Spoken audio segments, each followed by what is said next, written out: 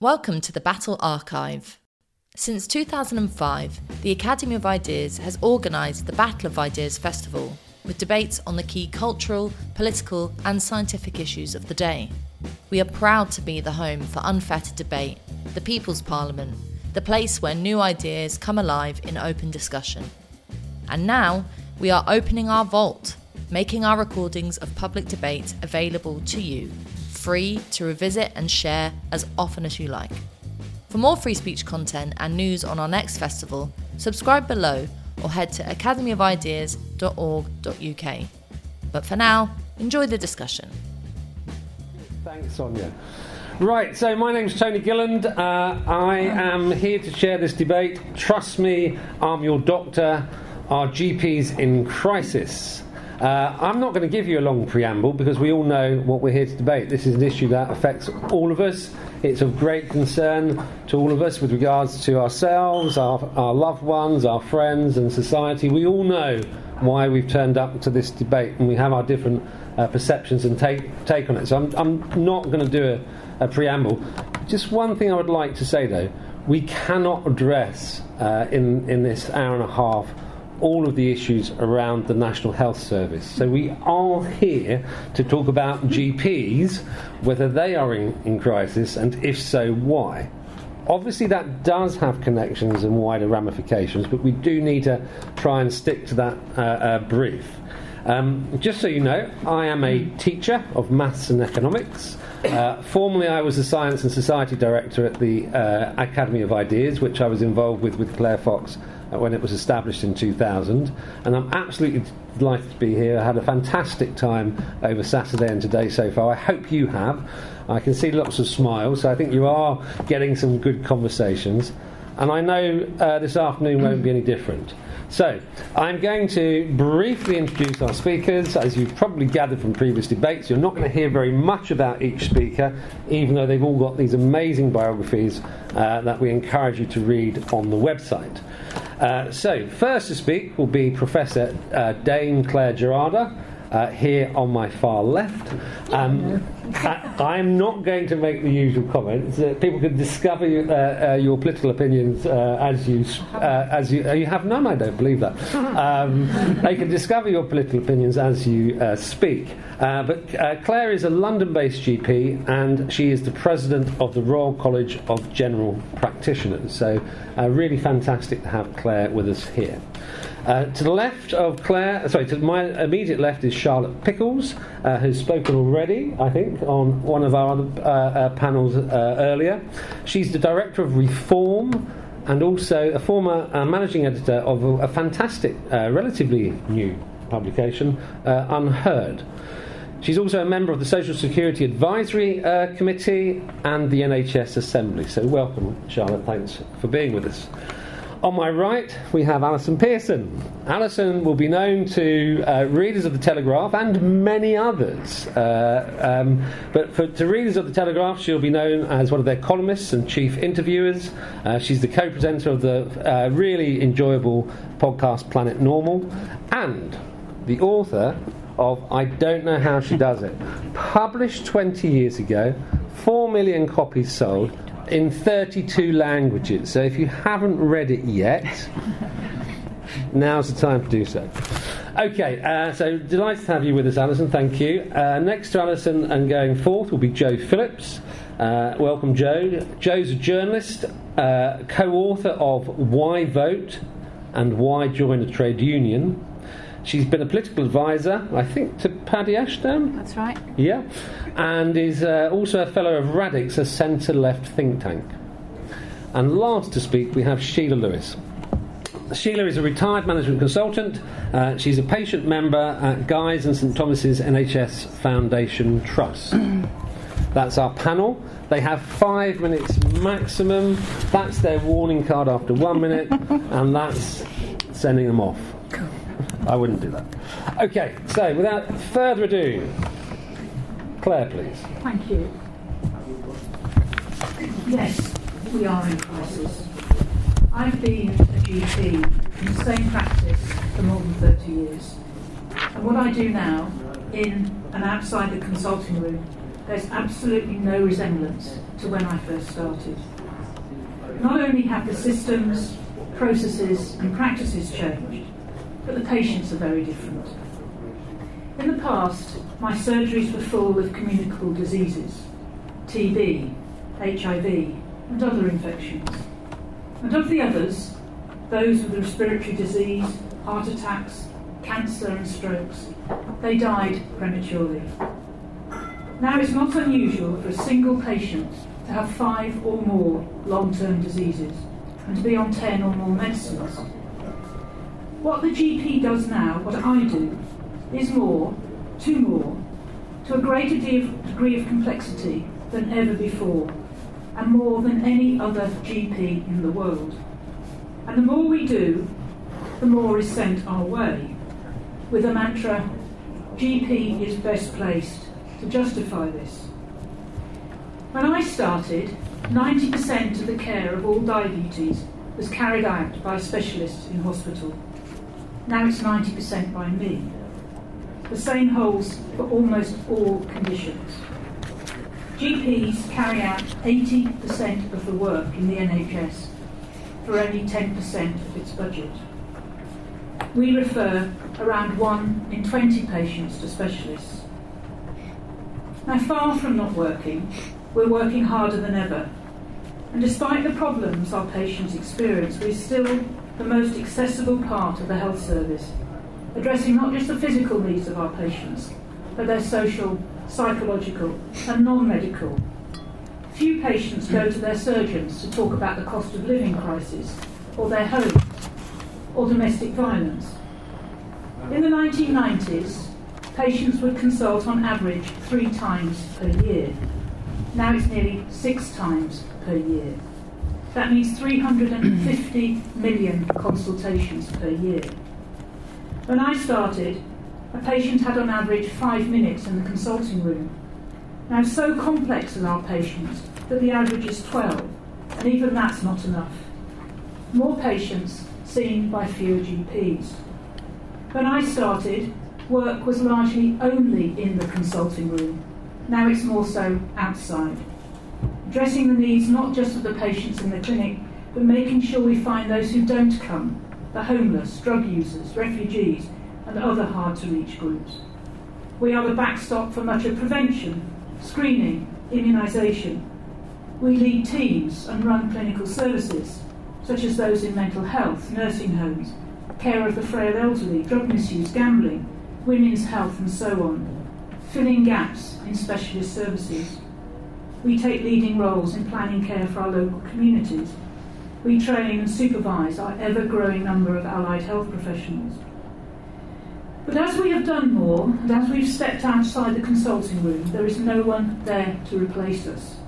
Our numbers in real terms are dropping, with more patients being seen by fewer GPs, and the ones left are exhausted. Over the decades, we've flexed, adapted, modernised, innovated to meet new demands. But now we cannot do any more. We cannot work harder or smarter. Unless the system, designed for the 15th century, adapts for the 21st, I fear for the survival of my profession. I put it at 2 to 3 more years. Of the 100 or so specialties on the medical register, only 1 are GPs. Yet without us, everyone will be worse off. My profession is suffering. We feel guilty at not being able to provide you with the care you need. But we cannot do any more. My wonderful colleagues are working so hard, in and out of the consulting room, and it makes sense to protect us. For less than 25p per day, we keep the NHS accessible, value for money and safe. We know things are bad, and I'm truly sorry. But blaming us, personally, really and truly doesn't help. We need protecting for all of our sakes. Thank you. Thank you, Claire. Okay, thanks very much. Charlotte, please. Thank you very much. Claire obviously has kind of brought the situation for GPs today to the fore with kind of very colourful, direct experience there for us. My answer is also yes. I don't quite know how anyone would answer no to the question, are GPs is primary care in crisis? But I wanted to break it down into what are those components? Why are they in crisis? First of all, there's a crisis of confidence. So the public are no longer satisfied with the NHS in general and GPs or primary care within that. So the latest statistics from polling earlier this year showed that just 38% are satisfied with GP services. That's a 30 percentage point drop since 2019. And partly because of another crisis, that's the crisis in access and care. So Claire has, again, brilliantly kind of illustrated the volume of activities and the diversity of activities that GPs are doing. But ultimately, we have a situation where only around half of people find it easy to get through to their GP surgery, where a lot of people can't make an appointment on the day. Now, we can discuss whether they should be able to access an appointment on the day, but clearly there is an issue with access. And if there's an issue of access, there's then an issue of care, because if you're not accessing timely health care, you're not then getting to the diagnostics, you're not getting to the treatment in the timely fashion that a high-quality health care service would enable. We've also, and again, partly explaining those first two, got a crisis in workforce. We have GPs leaving in their droves, often because of the demands that we've heard about, the pressures, the burnout. We've also got a lot of GPs working part-time, an increasing number working fewer hours, which clearly if you reduce your hours, then there are fewer appointments in the system.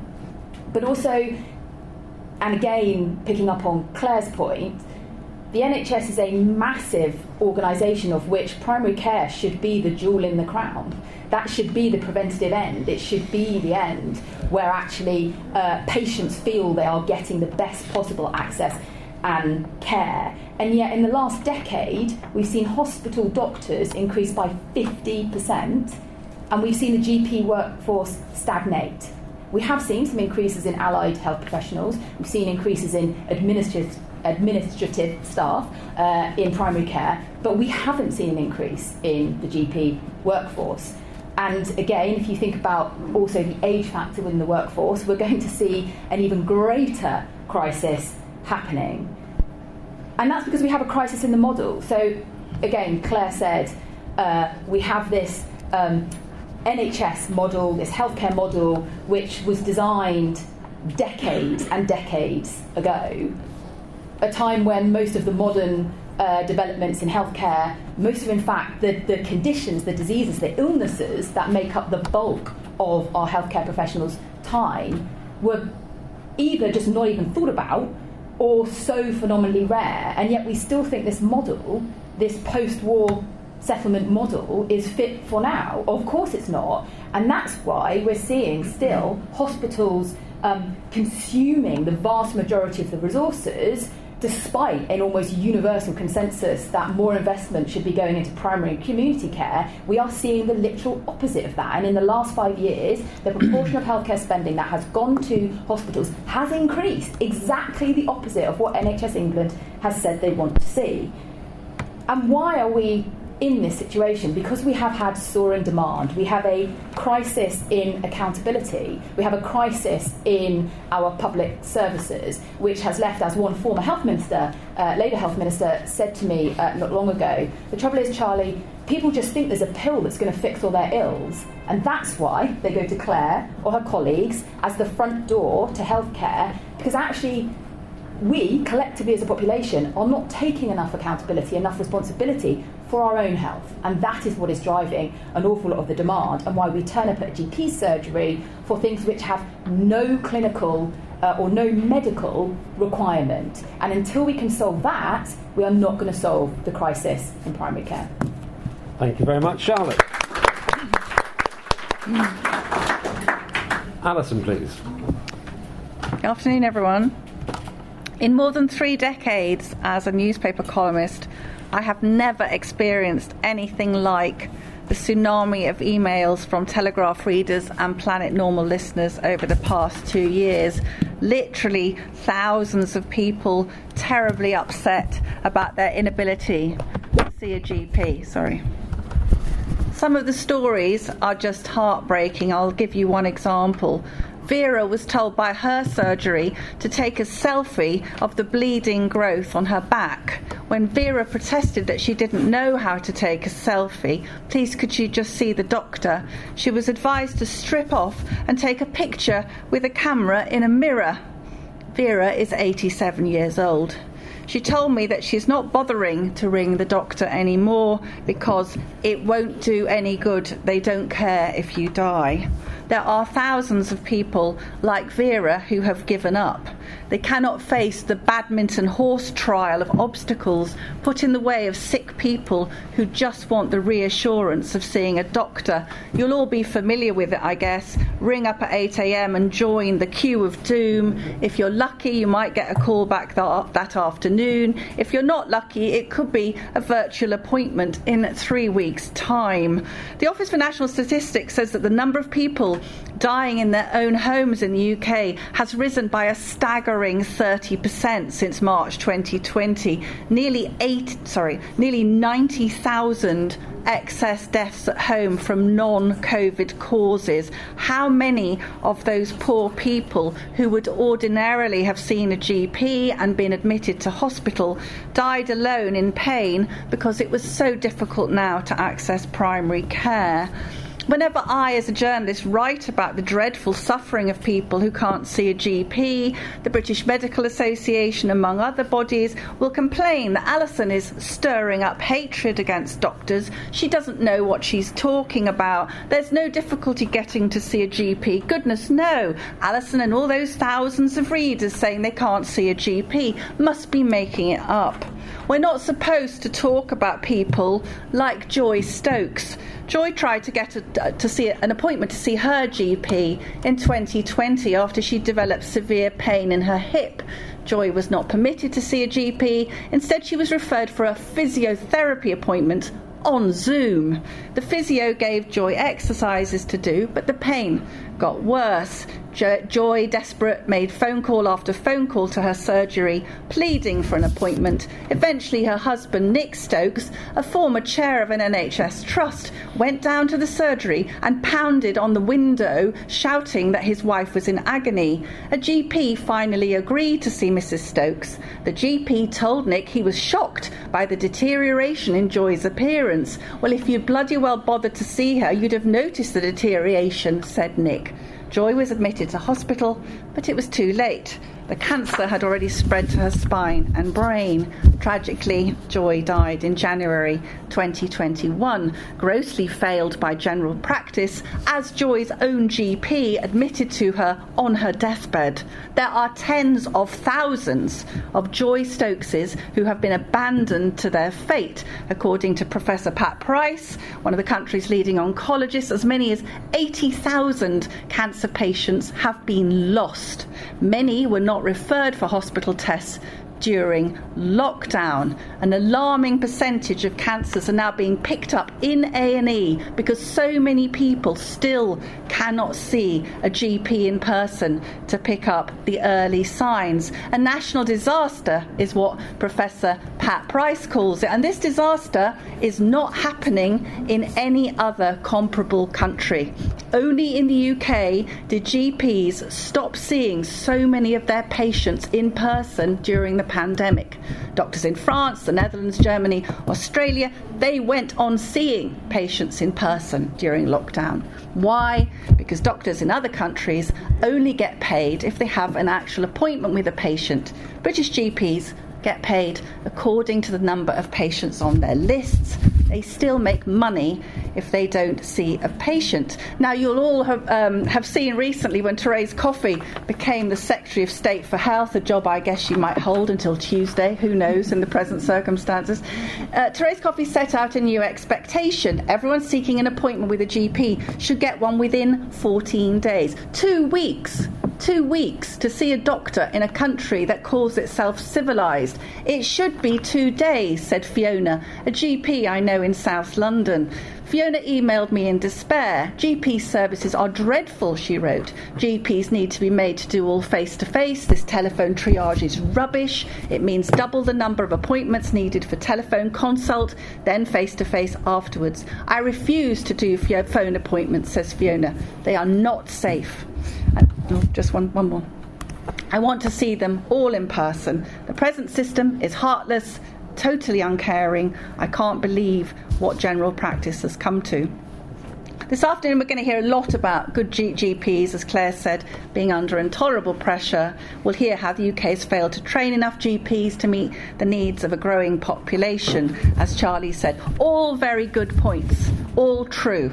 But so are the stories of Vera and Joy Stokes, people who are dying to see a GP. Thank you very much, Alison.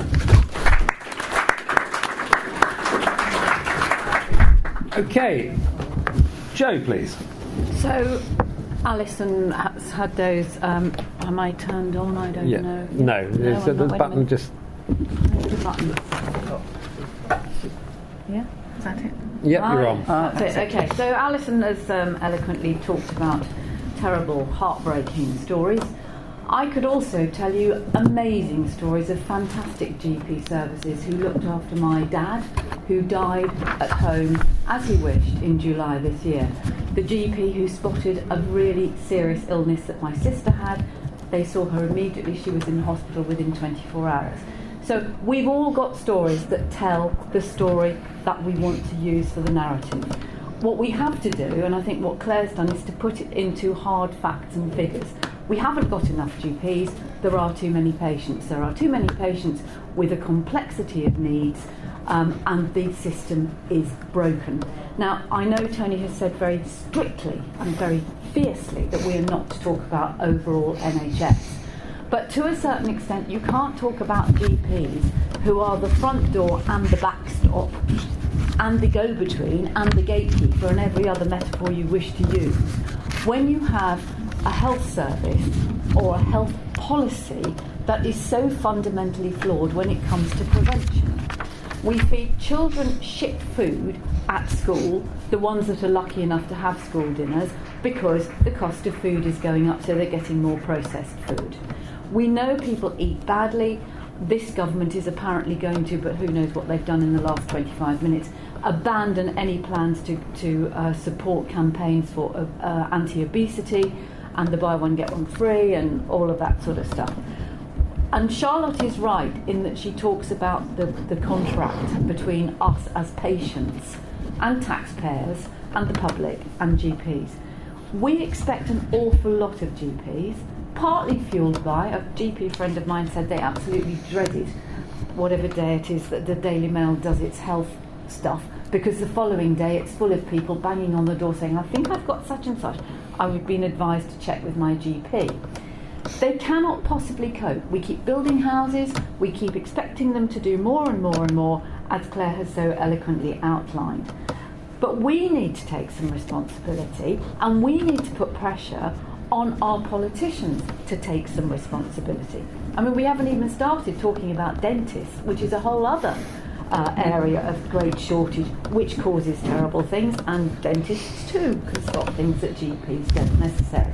So we need to think about the expectations. Are our expectations too high? Do enough people know the help that they can get from pharmacists, that they can get from other places?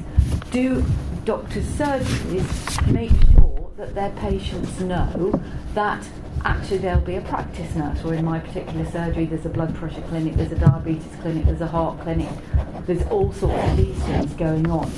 It's about funneling people into the right area, not, oh, I don't feel under the weather, I've been meaning to do this for a long time, I'm going to call the GP, I expect an appointment right this instant. My son's a paramedic, and he spends half his life screaming and shouting and banging his head against the ambulance window, taking people to hospital who haven't even been down the road to see a chemist, haven't even tried to see a GP, haven't even looked anything up. They just think it's a taxi service, and if they get to hospital, they'll be seen quickly, and as if by magic, it'll go away. We need to talk about where the money goes, and it is absolutely ridiculous that so much money goes to hospitals instead of into primary care. But of course, all MPs, all politicians love a shiny new hospital, even if there's nobody going to staff it. But it's not so exciting to see a GP surgery, and yet every developer in the world that is going to build on farmland and green space promises a new GP surgery. You've got to get the GPs to get them in the surgery. This is the problem. It's a problem of staffing, and we've known about it for an awfully long time. You can't train a GP overnight. The governments, successive governments, have missed the opportunity, and we need to address it now by getting more staff. Thank you, Jo. Thanks very much, Jo. Finally then, please, Sheila. I am on. Right, well, I think it's actually at the moment impossible for GPs to do their job. Absolutely impossible. There are too many patients and not enough time. And time, I think, is probably the most important resource. As Claire was saying, people with comorbidity, you need to ask an awful lot of questions to find out what the problem is.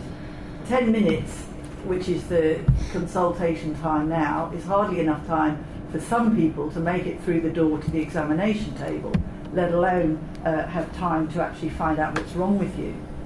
So I don't actually think it helps blaming GPs for this problem and calling them heartless and that sort of thing. Nor do I think there are huge numbers of people going to their GPs with no medical problem whatsoever.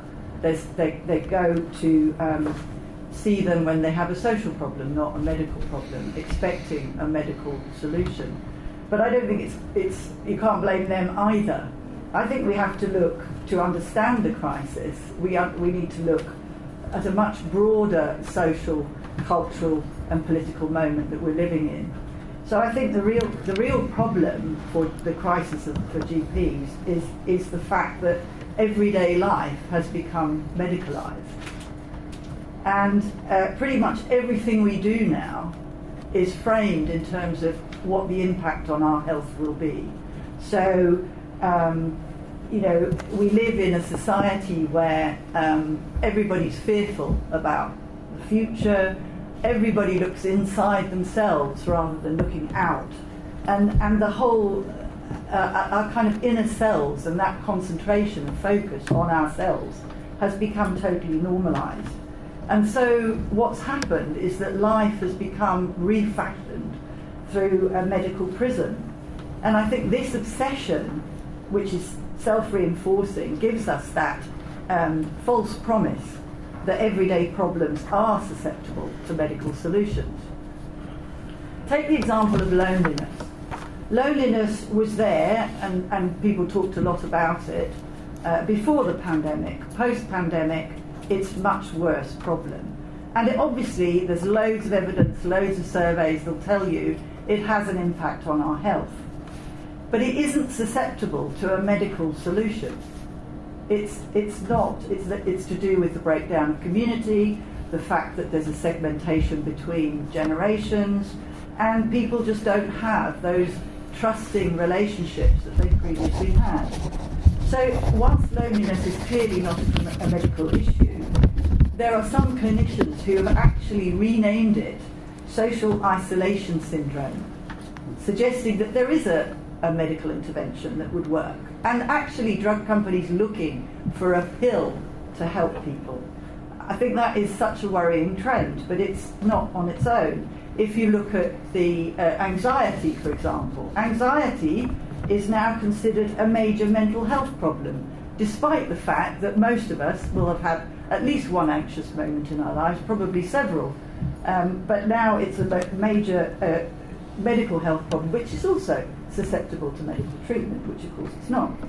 Reading is going to traumatise us, and it's only a short step. It's not just for children. Adults apparently now are traumatised. At universities, people don't want to read certain texts because it's traumatising, which is a mental health problem.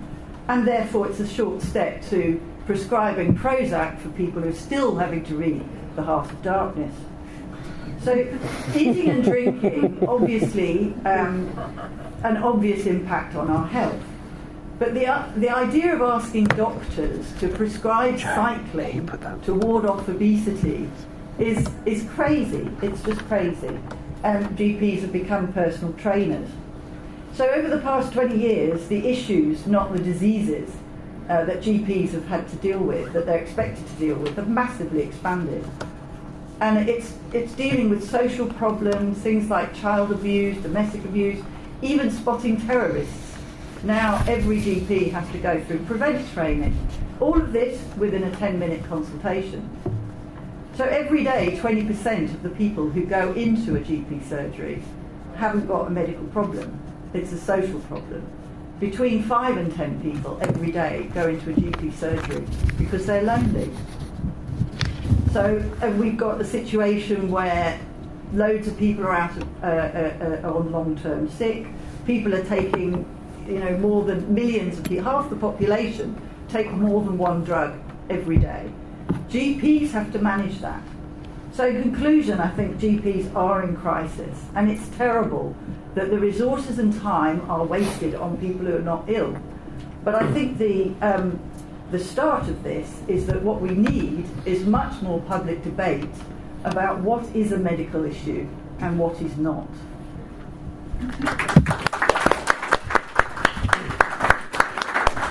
Okay, thanks very much, Sheila, and indeed we do need more debate, and I can see lots of people ready to join. So we got some roving microphones. Please, I'd like to ask you to stand up when you speak. If we could have the first microphone, we've got a lady in the middle here with glasses on. Yep. And the other microphone, where have we got the second one here? Yeah, if that could come forward, there was a lady at the front. Okay, now we do tend to hear a lot about crises, but it'd be quite good to hear about some ways forward as well. So, but I'm not putting pressure on you, the audience, to solve this one. Please stand up, though, if you would, for the cameras. Thank you, that's good. I'm just going to fess up from the outset that I'm one of those burnt out GPs who I'm burnt out as well. Who only works part-time because that's literally all I can deal with. I just wanted to thank the lady at the end who tried to... I think the other four speakers have made some assumptions about what it is that GPs should be doing, and I don't think that those are accurate, but I won't repeat what you've just said, Sheila, because I think we're on the money. But I do think, Claire, that some of that we've created ourselves. So in GP training, we go through this whole kind of idea, we spend a lot of time doing communication skills, we become kind of almost slaves to this kind of compassionate, kind, thoughtful person. But the reality is that you cannot run in time and you cannot meet the medical needs of a patient if you are also doing all of those other things, and it just can't be done. And I think we need to have a much more honest conversation about it. And I think we can't, or what is my job? I don't think that that's an agreed thing, and I think we have to go back a step and say what is the point of having a GP.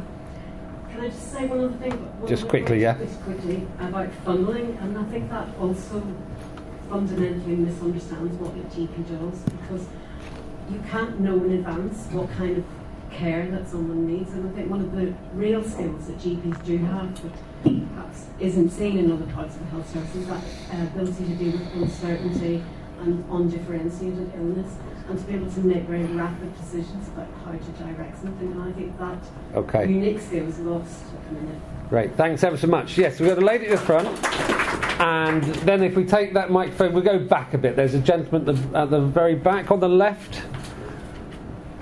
On my left, sorry. Yeah, over there, yeah.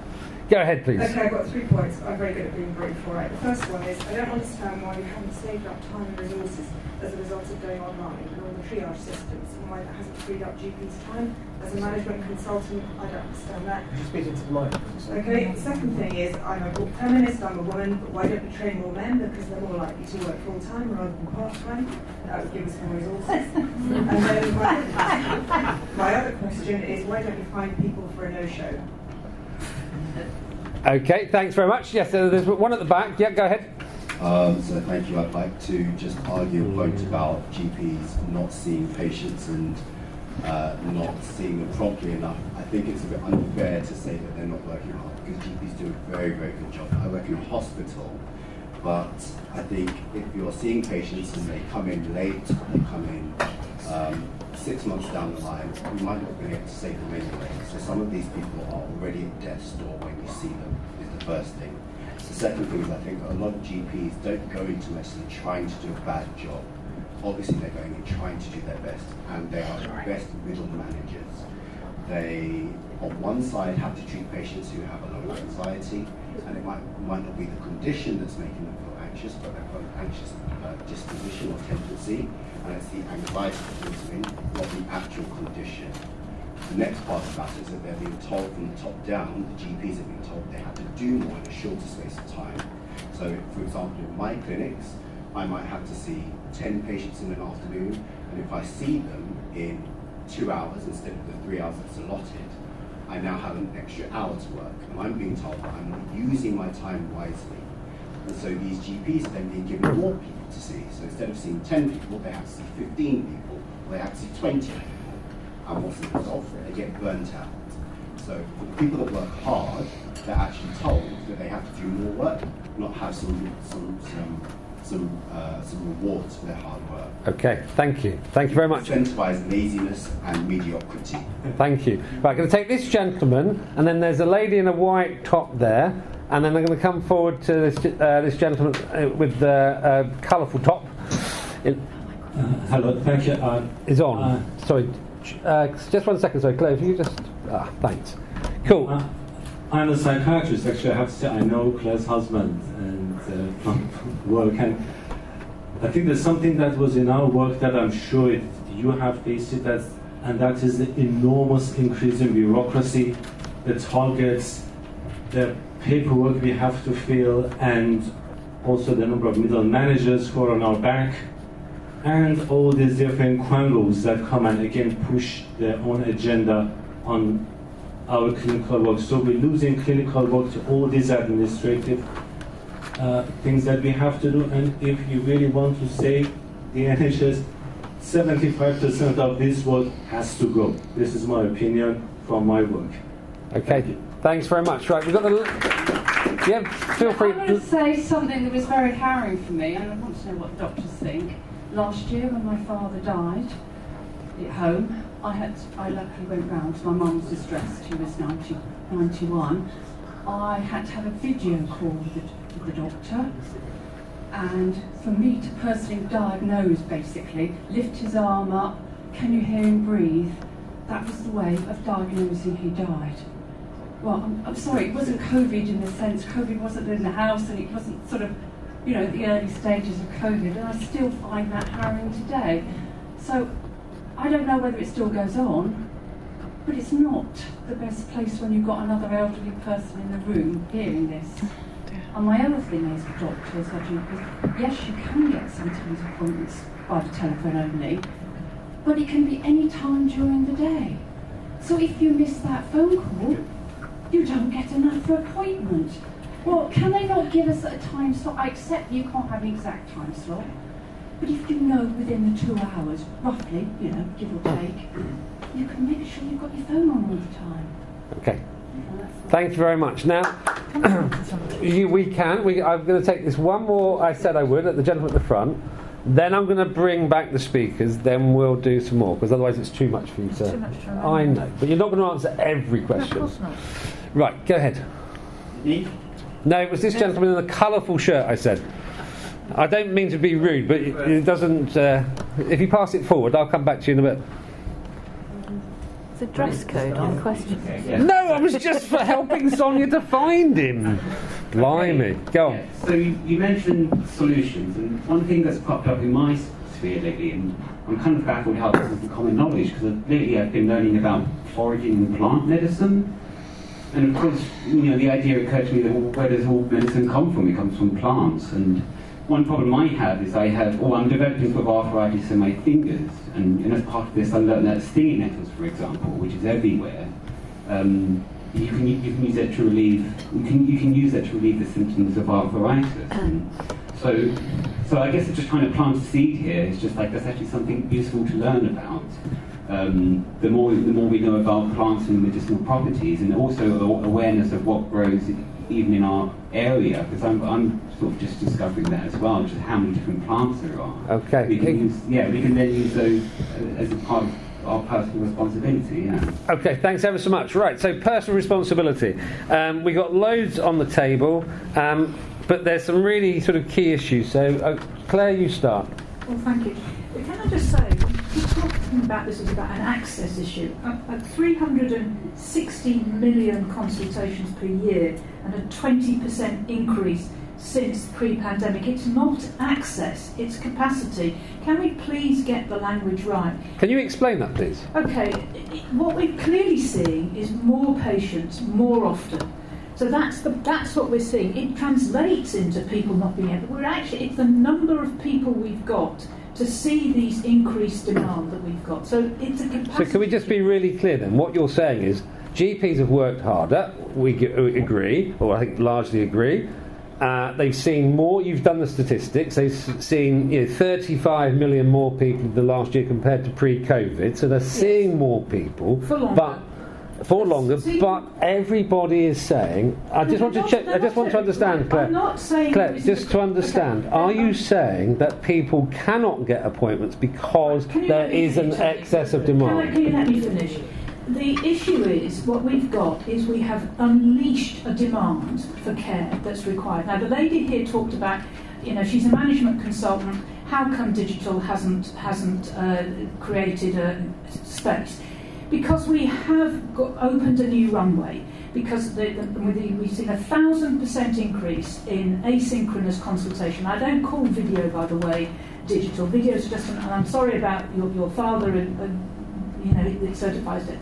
Video is another way of seeing face-to-face. It's the asynchronous, in other words, when you send in a digital consultation and get that done, that is actually the real innovation. And that has increased 1,000%. And it's mainly young people. It's mainly young people with mental health problems, and it's mainly young people with sexual health problems. And it's also people where English isn't their first language because they find it easier. So the problem we've got at the moment is about we haven't got enough GPs to meet the demand of what the patients need. But it doesn't mean that we're not seeing patients. We're seeing vast numbers of them every single day. And I just wanted to pick up the issue about the no-shows. Well, there are no no-shows. There are no shows. I mean, occasionally you might get someone because the bus has been delayed or because the tube broke down. Whereas when I started, 25% of my list was no-show. And you've got a breathing space, you went to the loo and you had a cup of coffee. Now there are no-shows. No-shows.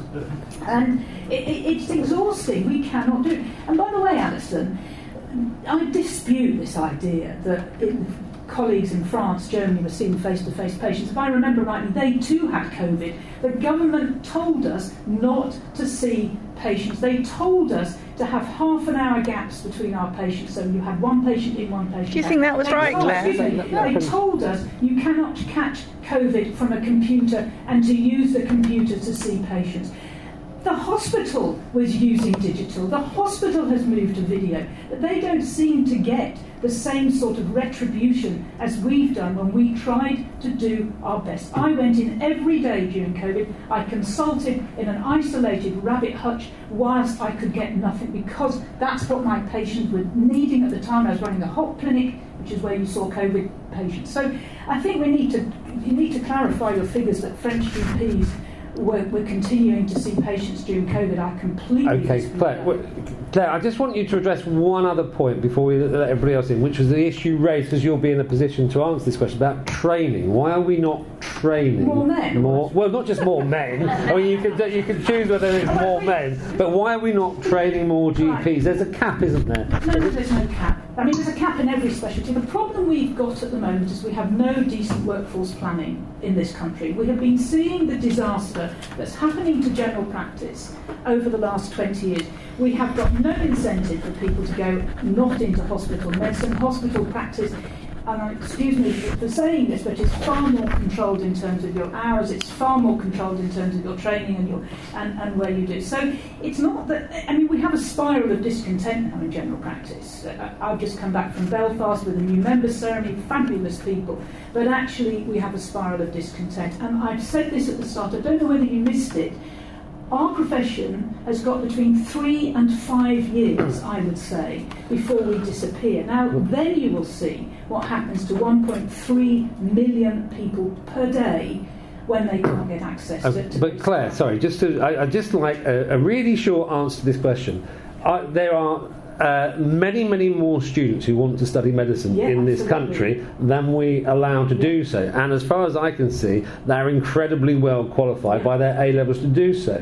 So yes, we could have a big problem of exodus, and there's lots of problems now. Why are we not training more of those young people who want to become doctors? Well, we should be a net exporter of doctors, not a net importer. We've now got 60% of new registrants on the GMC register are trained overseas, whose primary medical qualification is overseas. Why are we not a net? Why do we not train enough?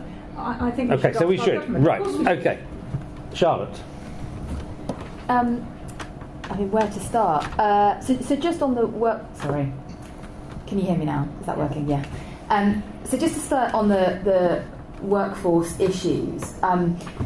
We do have a problem with training. I'm not sure we should become a net exporter given the cost to taxpayers of training up doctors. And actually, we have quite a dropout rate when we do train for doctors not actually going through to completion. We have quite a lot of doctors, particularly in hospitals, obviously not so much GPs, doing private sector work as well, having been funded by taxpayers to train to go into the NHS. So I think there's some quite complicated questions around what we do with workforce, but ultimately it does come back to the basic point that too many of the people we're training up are going not actually just into being hospital consultants, but going into like hyper specialisms. So we've seen this increasing specialisation, quite frankly a reluctance then for hospital consultants to engage properly with primary care. There's no reason why hospital consultants should be sitting and staying in hospitals and not going out and visiting patients who have needs. You know, I was talking to a primary care, someone who had their own primary care practice in Israel a couple of weeks back,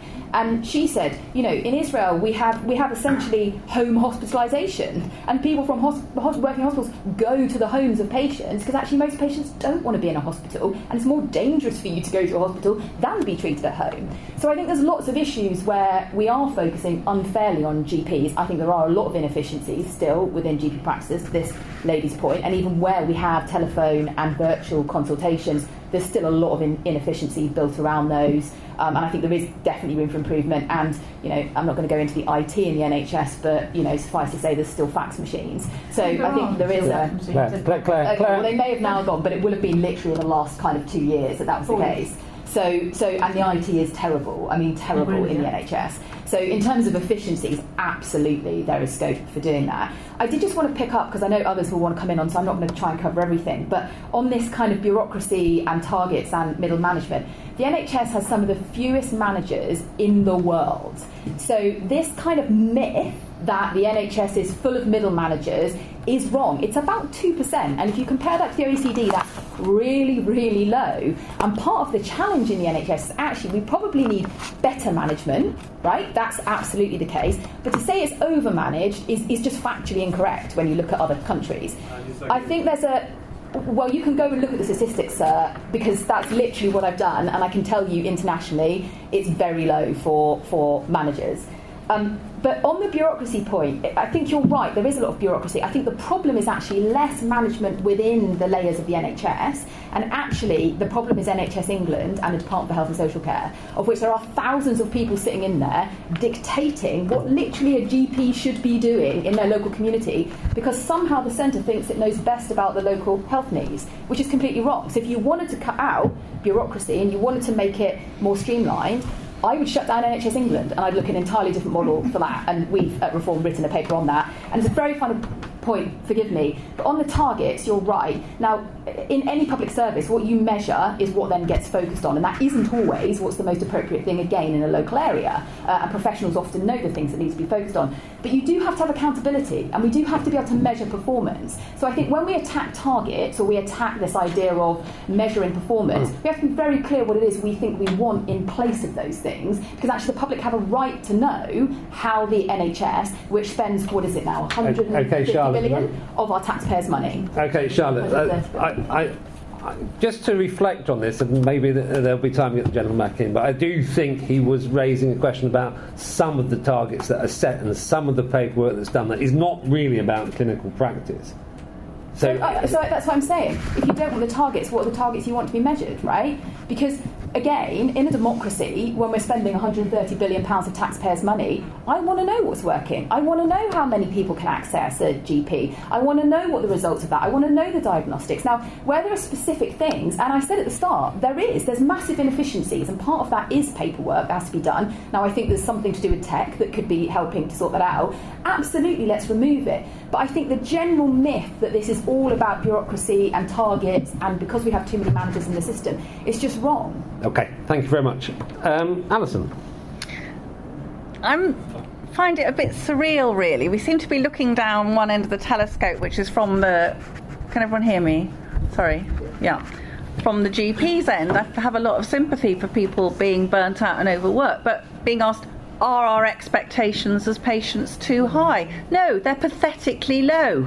If you lived in Antwerp or Melbourne or Frankfurt and you felt very, very unwell in the night, you could call your doctor tomorrow and get to see them on the same day or the day after. 2 days would be considered an average kind of waiting time. In this country, we're setting a target of 2 weeks to see a doctor. It's absolutely appalling. And I don't agree with Claire. Sorry, I know for a fact that other countries do not have 7 million people on a hospital waiting list. Doctors I've spoken to knew that what happened during lockdown was going to lead to thousands of people dying prematurely. And that has happened.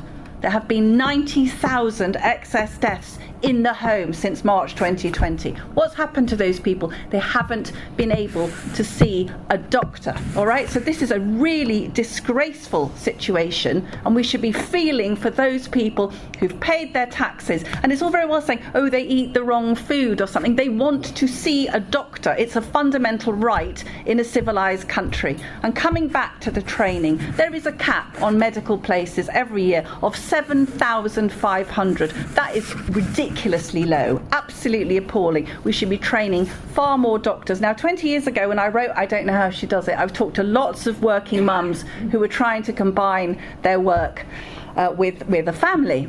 And many, many women, guess what, trained as doctors, and they wanted to be GPs because it's much easier to balance work and home if you're a GP. Now, I could have told you 20 years ago you're going to have a lot of women as GPs, so therefore, if they're going to be working 2 or 3 days a week, you're going to have to double the number of people you're recruiting as GPs. They should have been doing that 20 years ago. We are bedevilled by short-termism, and we should start tomorrow. I noticed that Rachel Reeves, at the Labour Party conference about 10 days ago, stood up and said Labour would double the number of medical training places. Hallelujah. You know, it's high time we did that. And I think this whole, are our expectations too high? No, our expectations are not too high. People are dying. People are suffering trying to see a GP, okay? So we need as a country to actually give them the care, the prompt care they deserve. And every day you delay, Professor Pat Price, one of our leading oncologists, told me every week, every 10 days that you don't send a patient to an oncologist, you are knocking their chances 10%, 20% of survival. Thank you, Alison. Jo. I just take issue with Alison on a couple of things. The 90,000 excess deaths, which have been well documented. What is? Oh, sorry. We need to have a little. You need a different coloured card. I do. Maybe I'll just give you the red card when it's not. No, because it should be red. Okay. Go on. All right. So the 90,000 excess deaths, which we know is well documented in the home. Yes. of those people, what is the evidence to suggest that any number of them died because they couldn't see a GP?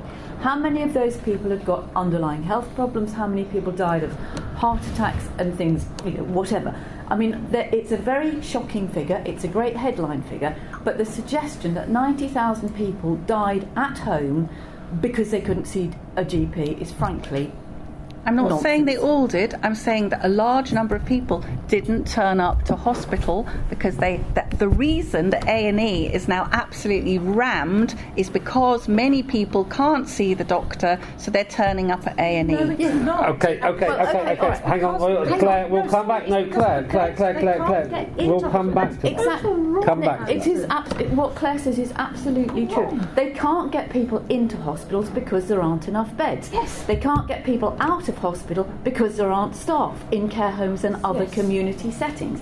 They can't get people into hospital during COVID because of the restrictions on COVID wards and admissions and things like that.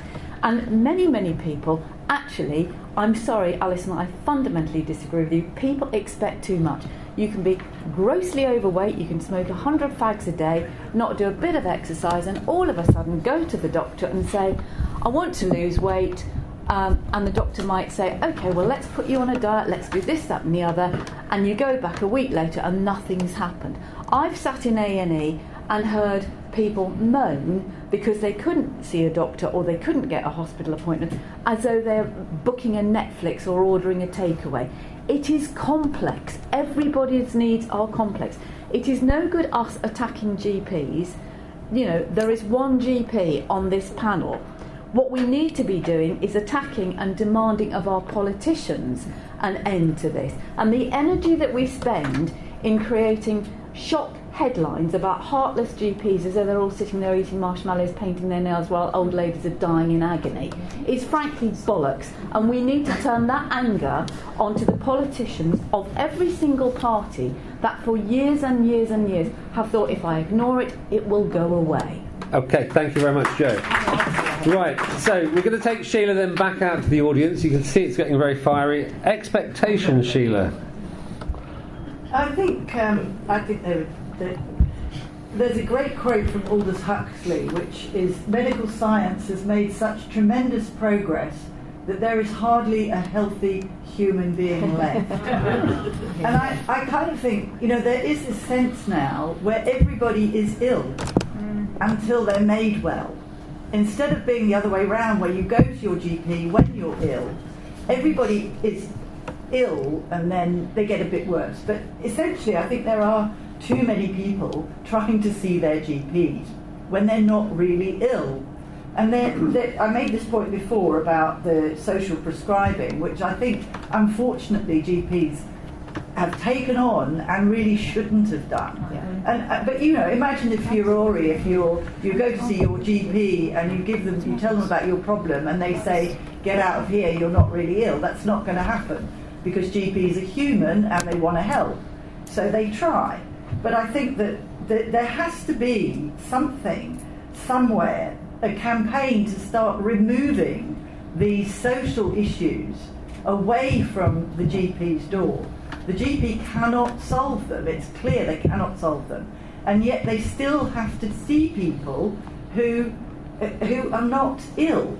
And that obviously is the tragedy, that the people who are ill then can't get the appointments. So for me, I think it is I wouldn't put it at the politician's door. I think it's a much broader discussion to be had about how the hell do we stop people focusing on themselves, feeling ill and going to the GP to help when GPs can't help them. Thank you very much. Right, I know loads of you want to speak. So there's a gentleman at the front who's been waiting for ages. There's a gentleman who had the microphone before, and then the lady here on my left. Go ahead. I've loved this afternoon. It's great to see you all. Speak into the microphone and stand up for us, please. I do apologise. I apologise. I'm disabled. I apologise. So, my name's Dr. Sheila Lewis. I've actually got steam coming out of my ears as of this, and I'll try to be quick. Well, I get that thing, I really do, about GP's social problems. How you got through 1 hour, 2 hours without mentioning social care, God only knows. I had no idea. And you had no mention of unpaid family carers. I know you want to keep it to the GPs, but if you're going to go down the approach of demand management, how you ignore the collapse of social care over the current government and beyond is beyond me. The solution would be to fund it properly, and that goes to Jo's point, I'm afraid. Now, look, I don't think it's easy to dismiss loneliness, socialisation, those by any other name, which smells sweet, but actually it goes down to the lockdown arguments and the deterioration, I beg your pardon, sir, of people's mental health. And clearly social isolation, I work in dementia as a physician, and I know that social isolation has very bad prognosis has very bad prognosis, actually. It makes people with dementia worse. Now, could you just wind up now, please? Yeah, prevention, they've really gone very difficult. There are people who don't smoke who get lung cancer. There are people who eat Mediterranean diets who get dementia. And so I really think you should have mentioned austerity, because it was the elephant in the room. Okay, thank you very, very much. And we've got that gentleman there, and then please the lady with the blonde hair on my left. Hi. I was put on a drug called lansoprazole when I was 26, and it has basically ruined my health. I wasn't given any informed consent, so in terms of planting seeds about what GPs could do, they could talk about the dangers of the drugs they prescribe, like the opioid crisis. I think that's a one worth mentioning. There's the proton pump inhibitor crisis that no one talks about, and then of course there's the lack of informed consent around the jab in the 2020s. If doctors don't know what the ingredients are, they can't actually give informed consent, which is the bedrock of the doctor-patient relationship. I don't see any medical ethics present in my experiences over 14 years with the NHS or in recent times. When I confronted my GP about feeling so ill and having all the problems that come with bad digestion, he would just tell me that I wasn't really ill, essentially, and that I needed to be on depression medication, or that I needed to be on some kind of drug for being mental or something, when actually I did prove through private testing that I had it, and they all agreed that I had it after about 5 years, but by then the damage was done. So informed consent needs to be given, and if doctors don't have the ability to give it because they're ignorant of the dangers of the drugs they prescribe, then they need to find a way to do better, because otherwise they're poisoning people instead of healing people. Okay. Thank you very much. Thank you. We have the lady here, please, and then see who else wants to speak. Got another lady here in pink afterwards, and the gentleman up behind her. We will get you all in. Yes, please. You can't obviously separate general practice from the rest of the NHS. It's just not possible. I think the GPs, I had to agree with an earlier point that the GPs did actually very voluntarily put themselves forward to deal with all sorts of problems which are not strictly, medical problems soluble by,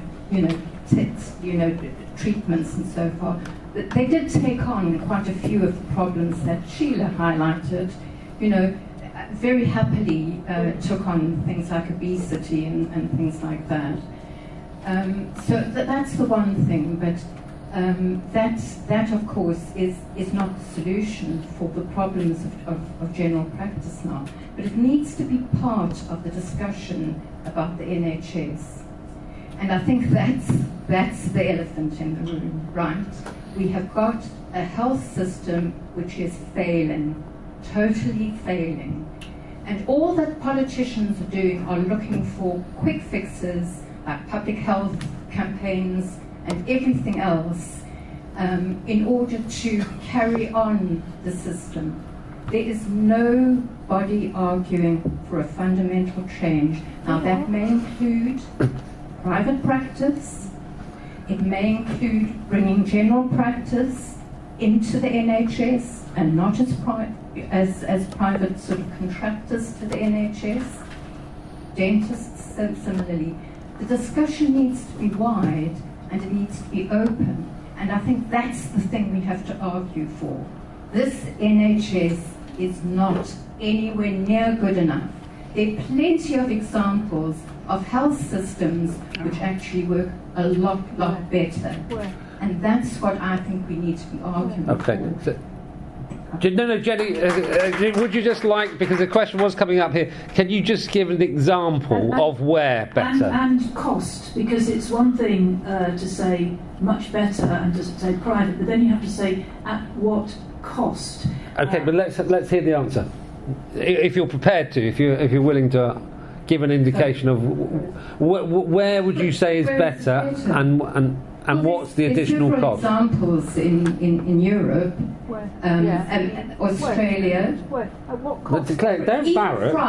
even France, which hasn't got the best of health services, but it's a good deal better than the NHS. I can give you two examples. No, stop it. She's answering the question we asked her. Australia has got a much better. I'm not saying any of these are going to be perfect. All I'm saying is an openness. Australia has a system of integrated private healthcare and private health insurance and a state service which seems to work very well. Everything except the American. So there are plenty of bad examples, but there are a lot of better examples. But the point is not that there's an ideal one, but that we have to arrive at what is best. And that requires a big public discussion and perhaps the removal of the health service from direct control by politicians. Great. Okay, thank you very much. You can come back in a bit. Right, so more from the audience. Yes, please, lady at the front. Yeah, go ahead. Yes, some practical suggestions. My 88-year-old mother moved from a Suffolk GP surgery last year to a London one. Not a million miles away. It was like two different planets. The IT system between the two GP surgery, they don't talk to each other. We, as her family, had two sisters, it took three of us, had to step in. We got the IT system manual from the Suffolk surgery. We sent it to the London surgery. We talked to the IT managers in both surgeries. Eventually, that all didn't work. She has got a big file. We were told her file was too big to move. She's had great care from the NHS, so thank you for that. But this cannot be uncommon. The poor GP in the London surgery, we had to push for all the things to be transferred in the London. I don't know how she managed, and she would tell us, I cannot read through this pile of this huge file. So that seems like a big point. The IT systems, I couldn't believe that. It was extraordinary that in this day and age, the GPs, and it must be unbelievably risky because knock-on effects of that have, if we were not doing everything we could, was that things were going to happen health-wise. So administration-wise now, you've got the GPs do all this amazing work, goes to the hospitals, different things. She has on a number of occasions received letters for appointments after the date of the appointment. She has even received a call 2 hours before from St Thomas's Hospital to say, we know that you don't know you have an appointment today, that she's been waiting for a long time, but you have it in 2 hours. We have moved mountains and somehow got my 88-year-old mother to St Thomas's, which is not easy in a car these days, to her appointment. But how many people miss their appointments because of that? A third example is... Sorry, I know you're telling a very personal story and an important story for this debate, but there's a lot of people that need to get in. Okay. Thank you very much. Thank you. Yes, the gentleman behind, and then after that we'll go to the back of the room because they've been ignored for a while. Yes. Yes, I'm halfway through a degree to retrain from an engineer to becoming an osteopath. And part of the reason I chose that profession is because of the time it's going to give me to work with patients, to see them and potentially give them hands-on treatment. I can only imagine how frustrating it must be to be a GP in the current climate. But I can imagine a future of healthcare where we have GPs and health practitioners empowered to work and do what people do best, which has give them more time to listen to case history, empathise, and potentially give hands-on treatment, but also being helped by new technical tools, perhaps AI to support with screening and prescriptions and things like that. And I applaud everything you said today, Claire, and I'd like to know for myself, as a future health practitioner, how can I and potentially other people in the allied health professions best support you and GPs to support you in your role in the backbone of public health? Okay, thanks ever so much. Right, we've got a gentleman there in the middle, and then right at the very back in blue who's been very patient. Yeah.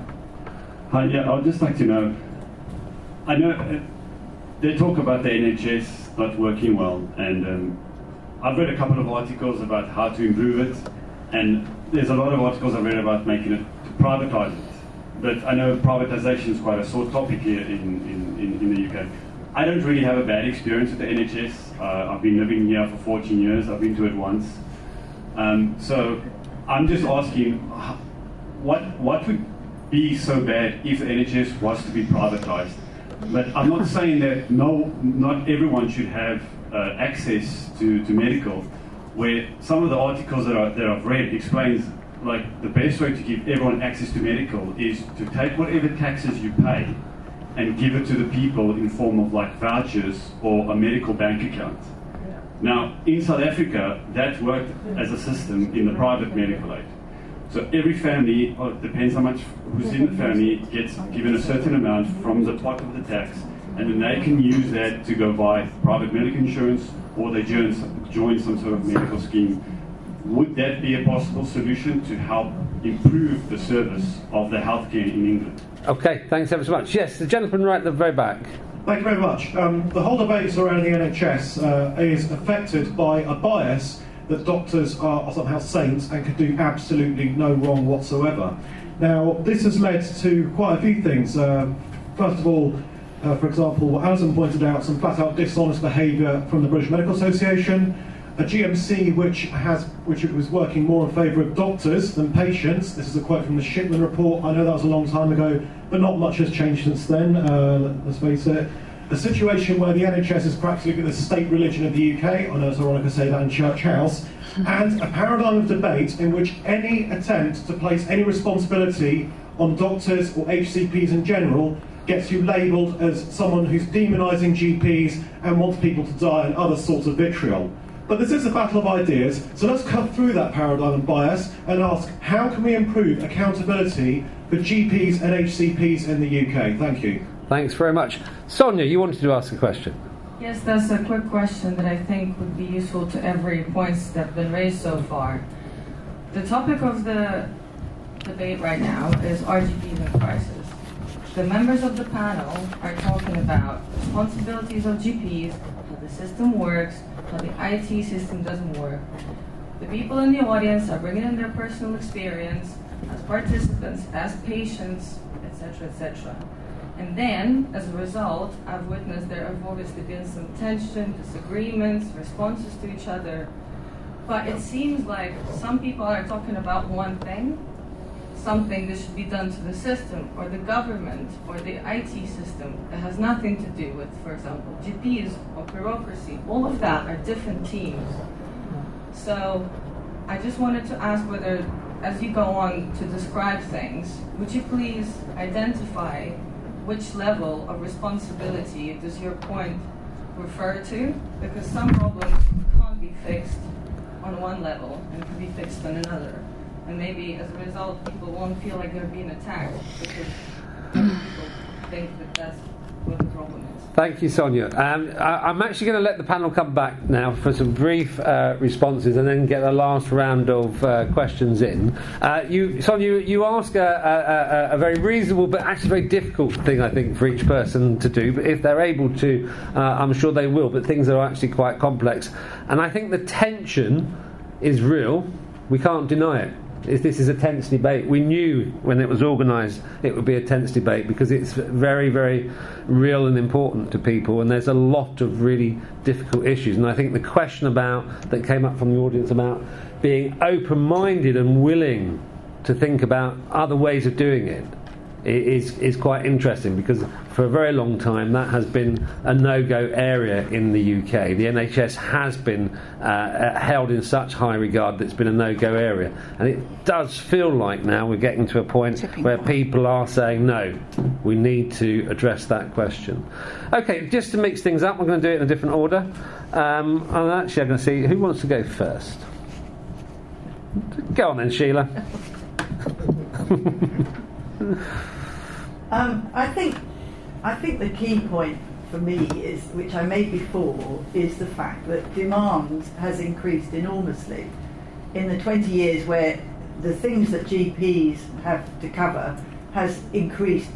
Diseases have been redefined, but there are many, many more things that GPs have to now cover than they did 20 years ago. So what they have to cover has increased, but the number of people who are living longer with comorbidity, all of those things also increased.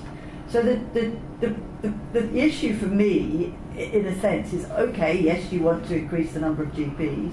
A rethink of the entire NHS is obviously overdue, but it seems to me that there isn't, in the short term, there's not a lot that can be done, to be frank, apart from don't go to your GP unless you're really, really sick, because there's just no possibility of them managing things in the short term.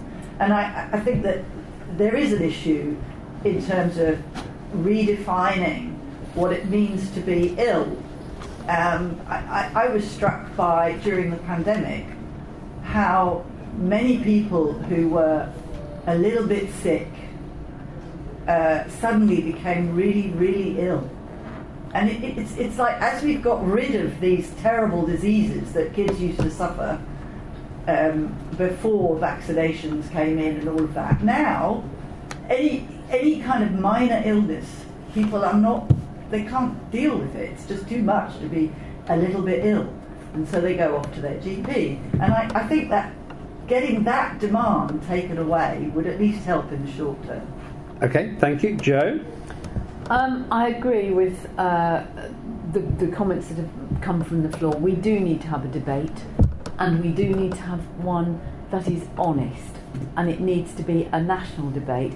But whenever we talk about the health service, as we've seen this afternoon, everybody has got a story to tell, either good or bad, and everybody is terrified of losing something, but we can't go on as we are.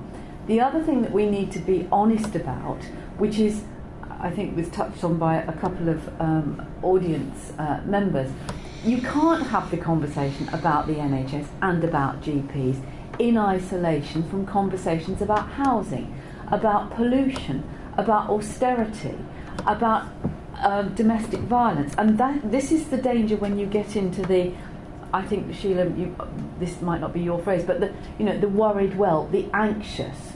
Because all the time, for every one of those people that's going, there's probably 3 other people thinking, oh, it's probably indigestion, I won't bother the doctor.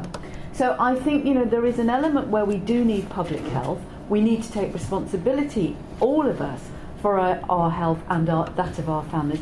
But we also need to put pressure on hard-pressed councils who haven't got the social workers anymore, the probation officers aren't there anymore, the police are dealing with more mental and social health issues, as are the ambulance crews, hospitals are taking people that used to go to hostels. It's a knock-on effect, and the people who are there, who are the kicking boys for everything, are the GPs, because they're about the only place that you can go to for free, even if you have to say, I don't feel very well. But the real issue is, I'm living in an overcrowded house, I've been on a council waiting list for 5 years, my partner's beating me up, and I'm nearly going spare. But no, actually, I haven't got any symptoms, but I'm at my wit's end. Okay. We wouldn't be able to function without GPs, but we all need to support them by looking at how we use other bodies and put pressure on our politicians to support the rest of them. Okay, thanks, Jo. Alison? Yeah, I was talking to a GP friend, and I think this comes back to something that Claire said. So my doctor friend said that prior to COVID, GPs were already running at 98% capacity. Okay, That demand has now gone up. There's just no room. There's no room in that system. I would say this country has seen in the last 10, 20 years a lot of immigration, which has been fantastic, very beneficial to the country.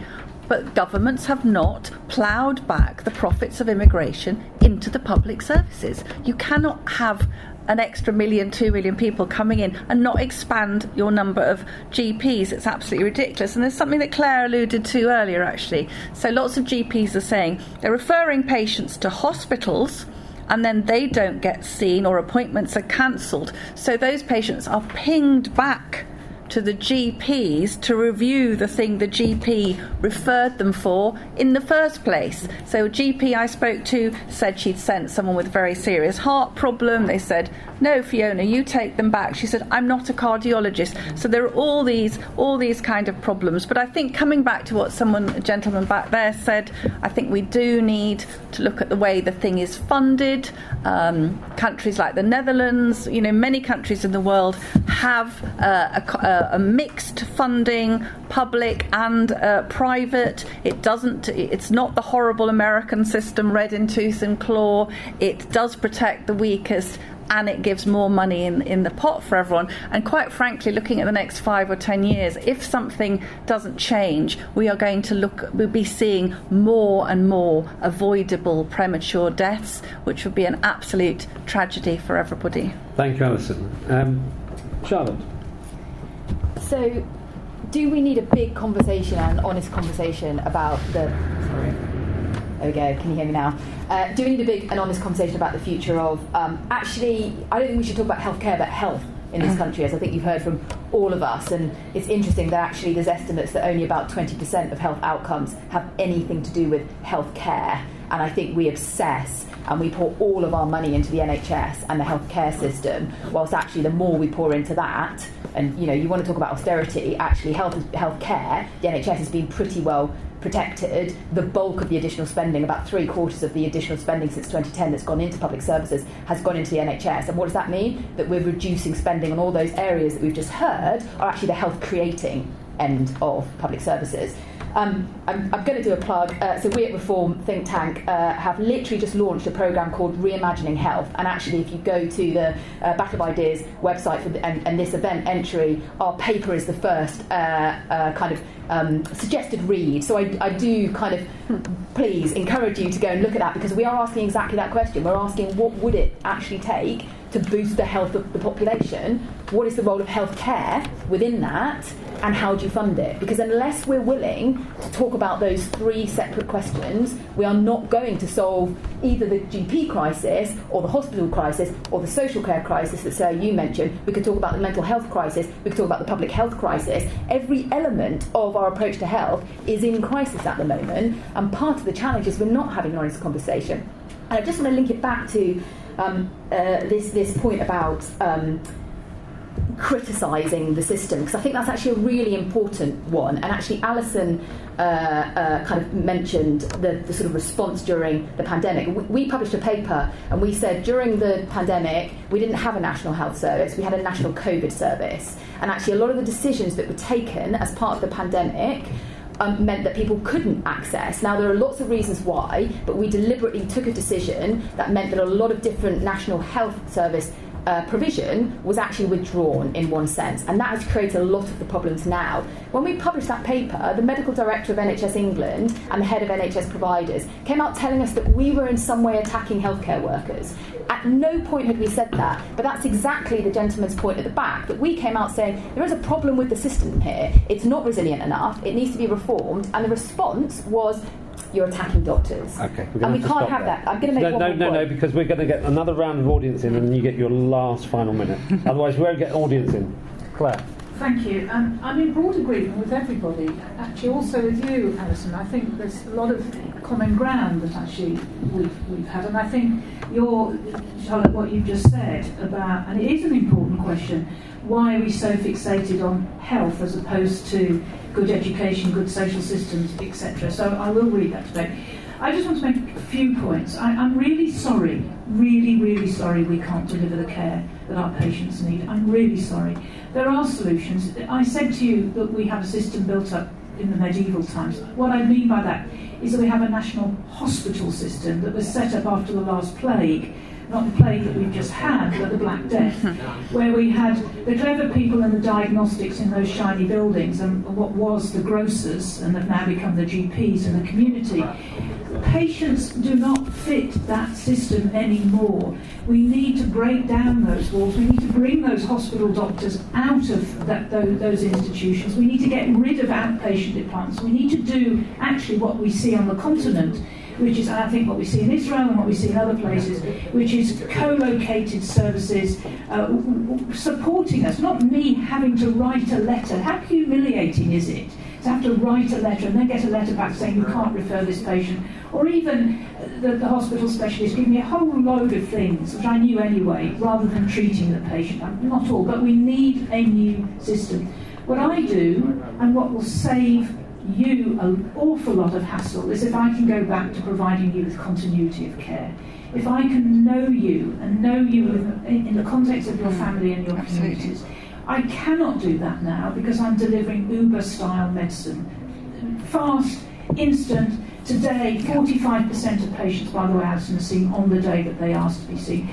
We can't deliver Uber-style if we also want to save costs and make you feel better and fundamentally measure health not on the quantity of your life, but actually on the quality of your life, which we can't do at the moment. Thanks very much, Claire. Excuse me, could somebody press the informed consent questionnaire? Well, yeah, okay. That afterwards. I'm not sure I understand that because we never prescribe a medicine without discussing it with a patient. So excuse me, sorry, excuse me, there's a lot of other people who want to speak. Doctor, I saw over 10 years. Nobody described what it did. Nobody. Claire has just, excuse me, sir. Claire has just said that she's happy to talk to you afterwards. Don't touch me. Blame black. Okay, right. So we've got time for maximum 4 burning points, and if you put, we got one. Excuse me, please, sir. One lady there. Yep. One lady here and another lady here. Okay. So we'll stick with 3. Yeah. So behind you, Sonia, and then go ahead. Okay, but real brief, yeah. Because I can. I am a medic. Okay, I work in secondary care. I feel incredibly sorry for GPs because they're getting it in the neck. This has been a perfect storm. I started training over 30 odd years ago when they reduced medical schools. My school contracted from having 400 between 2 universities down to 110 applicants within 3 years of restarting medical school. And that was across the UK. 25 years later, you get me and the number of doctors, that low number. Before COVID, we had an awful situation. We knew there was a massive workforce issue. We also knew we had a massive increased age. Guess what happens? We have COVID, we take all those elderly patients, we put them and say stay at home because you'll be safer there. They're deconditioned, and now we are where we are. Okay. We don't have the doctors, number one. I've been given a 5-minute warning. I'm real sorry. All I'm going to say is, whatever happens now, 2 things. One, we need to disconnect the NHS from politicians. They work on a 4-year service. We need a 10-year plus service plan. Okay. Secondly is... Very last point. 10 years from where we are now to get the healthcare that we all want in this group. I want my patients looked after so they were my relatives. Okay, thank you very much. Right, now, we've got 2 people speaking. You've got maximum 30 seconds each. I'm sorry. Panel, they're so strict here that you get 30 seconds each for your final comments. Yeah, go. Yep. I would like to ask the doctor, really, at the end, whose idea was it to form these health partnerships? My own doctor's practice was perfect. It really did supply everybody's needs. Just before the pandemic, these huge health partnerships took over, whereby about 8 of the general practices all went into one big group. And it's been a disaster. And Alison was right in so much as my best friend tried to get her husband to see a GP. And she was told to take him to the hospital, which she did. And she was told off at the hospital for having taken him when she should have gone to the GP. Please, I can't answer these Yeah, they're too specific. Yeah, she can't possibly answer your question. I don't know which health partnership it is. Okay, sorry. Apologies. It's not possible. Okay. Yep. Right. Very quickly. Yeah, my question's about expectations, which you've heard about, supply and demand. Claire's words about so many more patients more often. And my question is simple: can supply ever meet demand for a service that remains free at point of use? Okay, thank you very much. Right. Okay, final thoughts, Claire. Can supply ever meet demand? No, it can't, but we can do it a lot better than we can do now. We've put the workforce and the resources and the buildings and the structures and the systems in the right place. We can do better. Thank you. Charlotte? Brilliant final question. No, it can't unless we rethink the model entirely, and that's why it's no good talking about austerity, because the thing is unsustainable. Alison? No, I think we're going to have to be open-minded and look at other countries, how they fund their healthcare. In the short term, let's revise this pensions cap for GPs, because they used to work till 65, even over, and now there's this ludicrous bias against them working. We need as many of those fantastic GPs as we can. And I would bring back the nurses' bursary immediately. What was George Osborne thinking about? Absolutely ruinous, depriving a lot of young men and women the chance to become medical professionals. Thank you. Jo? Not as bad as turning nursing into a degree-only job. We at one stroke got rid of the layer of what really used to be the SEN nurses, and put them down in the level of healthcare assistants. Yes. It's a huge debate. We could go on all afternoon. It's about honesty, and that's what we need to push for, and what we need to say when we're having conversations about the health service. Thank you. And Sheila? Thank you. I go back to my original point, which is that I think we need a debate about exactly what we mean by health and what GPs should be doing, and move away from GPs being expected to be the first port of call, not just for medical issues, but everything. Now, okay, let's one round of applause for Ulrich.